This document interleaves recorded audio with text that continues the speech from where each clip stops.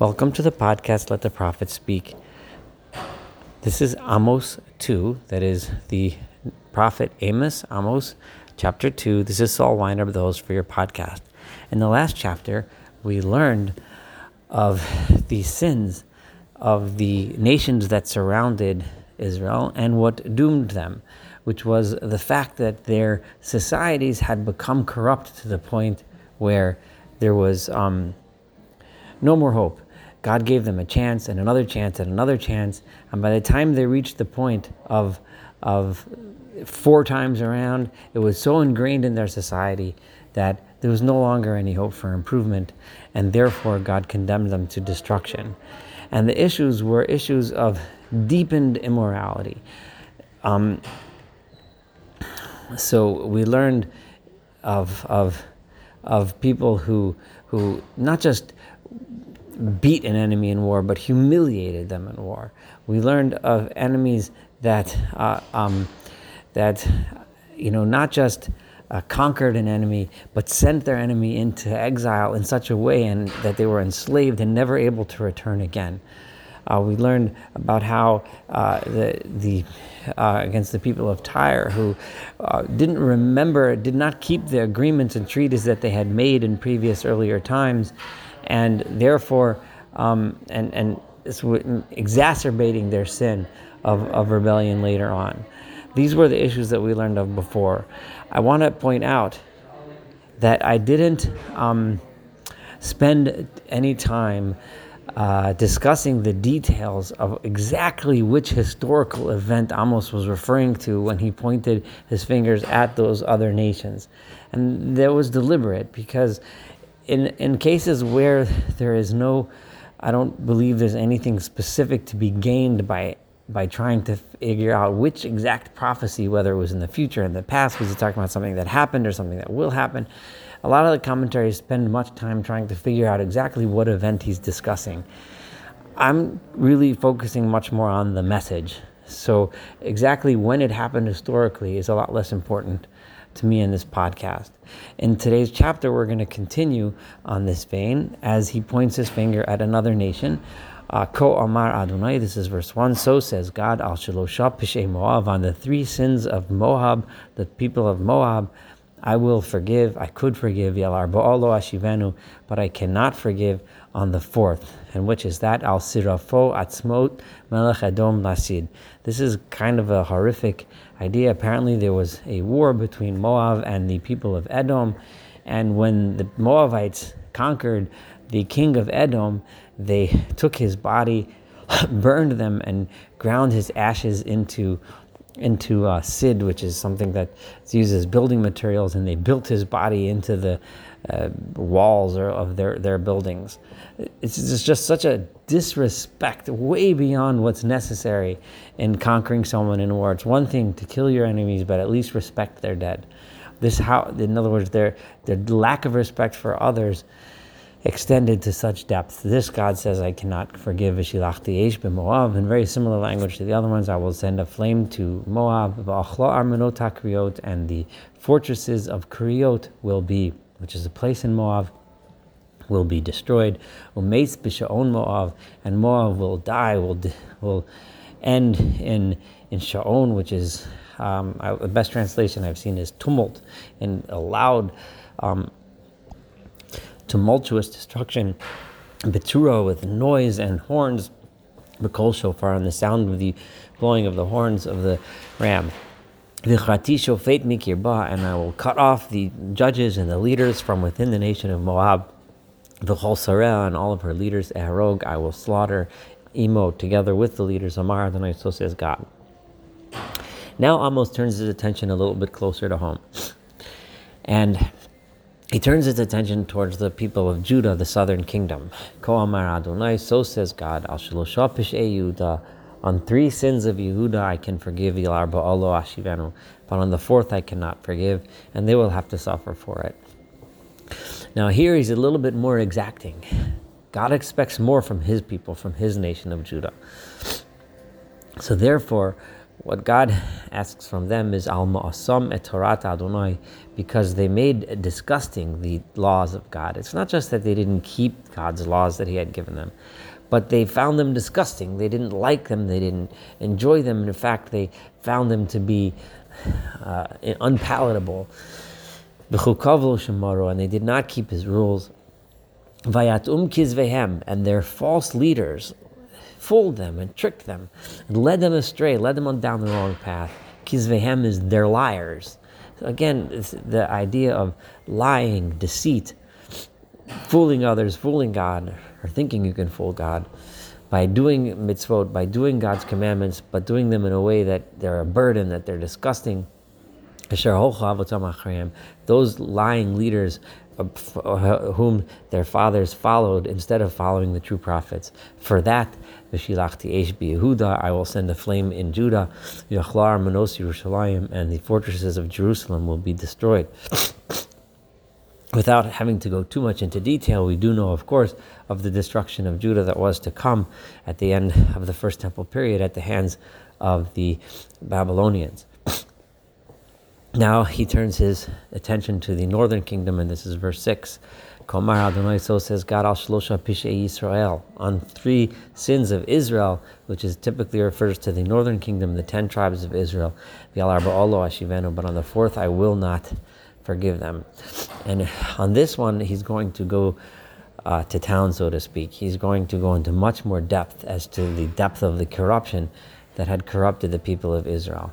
And at some point, it seems that this is directed not just at the northern kingdom, but at all of the people of Israel, including the southern kingdom as well. Although I can't prove that, it just seems that way from the gist of things. And what is it? Al michrom ba'kesef tzadik, because they sold away the righteous one for money. Some look at this as a reference to the selling of the 10 tribes of Joseph, but really this is just saying that the tzaddik, the righteous one in court, gets sold away for money. When bribery, corruption is so in depth is that people just sell away righteousness, sell away what's right and what's good, just for the benefit of money. The avion, and they sell away the poor man, ba'avor na'alayim, just so that they can enrich themselves simply for just a nice pair of shoes.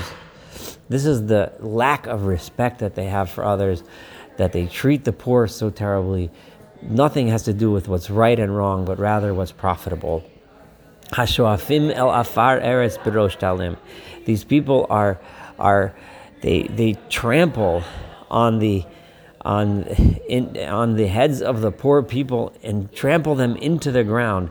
They desire to see them dead in the dust of the ground, rather than help them out and lift the poor out of their poverty. V'derech hanovim yatu, and they cause the people that are humble, the anovim yatu, they cause them to have to turn to a different path. The humble can't come and relate in such a society. Humble people have to leave. They have to go somewhere else. Someone who's honest doesn't find a place in their society. That's how corrupt it is. And there's such a lack of shame that v'ish v'aviv, a man together with his father, yelchu el hana'ara, they will both go together to sleep with a young girl in an inappropriate way, and the father and the son both know about it. They're not even embarrassed of each other. That's how deeply ingrained the immorality is. Leman chalel and shem kachi, in such a way that they thereby profane and make disgusting my name. People look at the people of Israel and see, those are the people of God, and look how corrupt they are, look how base they are. V'al bigodim chavulim yatu, and they lean and lie on clothing that they took from their debtors. They lend money with too much interest, they take advantage of others, and then they take their clothing away, and then they rest and make themselves comfortable in that clothing. Eitzel kol mizbeach, and where do they do this? In front of all of their altars that they put to their false gods. They bask in the riches that they took away from other people unjustly. V'yein anushim yishtu, and they drink the wine that belongs to people that were punished with fines that they didn't really deserve. Beis Eloheim, in the houses of their gods. And I, God says, Ve'anochi hishmareti et ha'amorim mipnehem, I have destroyed the Amorites in front of them. I have taken care of them. I have helped them. I established them. Asher k'gova arozim gavo, that their height is like the height of cedars.